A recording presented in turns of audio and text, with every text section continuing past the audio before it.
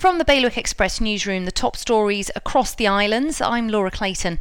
A 50-year-old man's been arrested on suspicion of manslaughter after the death of another aged 65 in Jersey.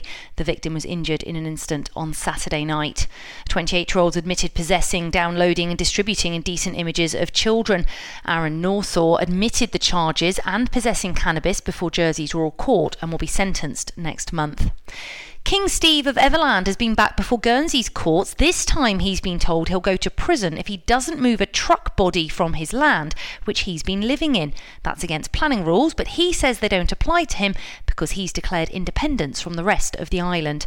And there's advice for anyone booked to travel with Thomas Cook on our website. The firm's gone bust, leaving some holidaymakers stranded overseas, while others have seen future trips cancelled, including a Jersey couple with their honeymoon booked for next week.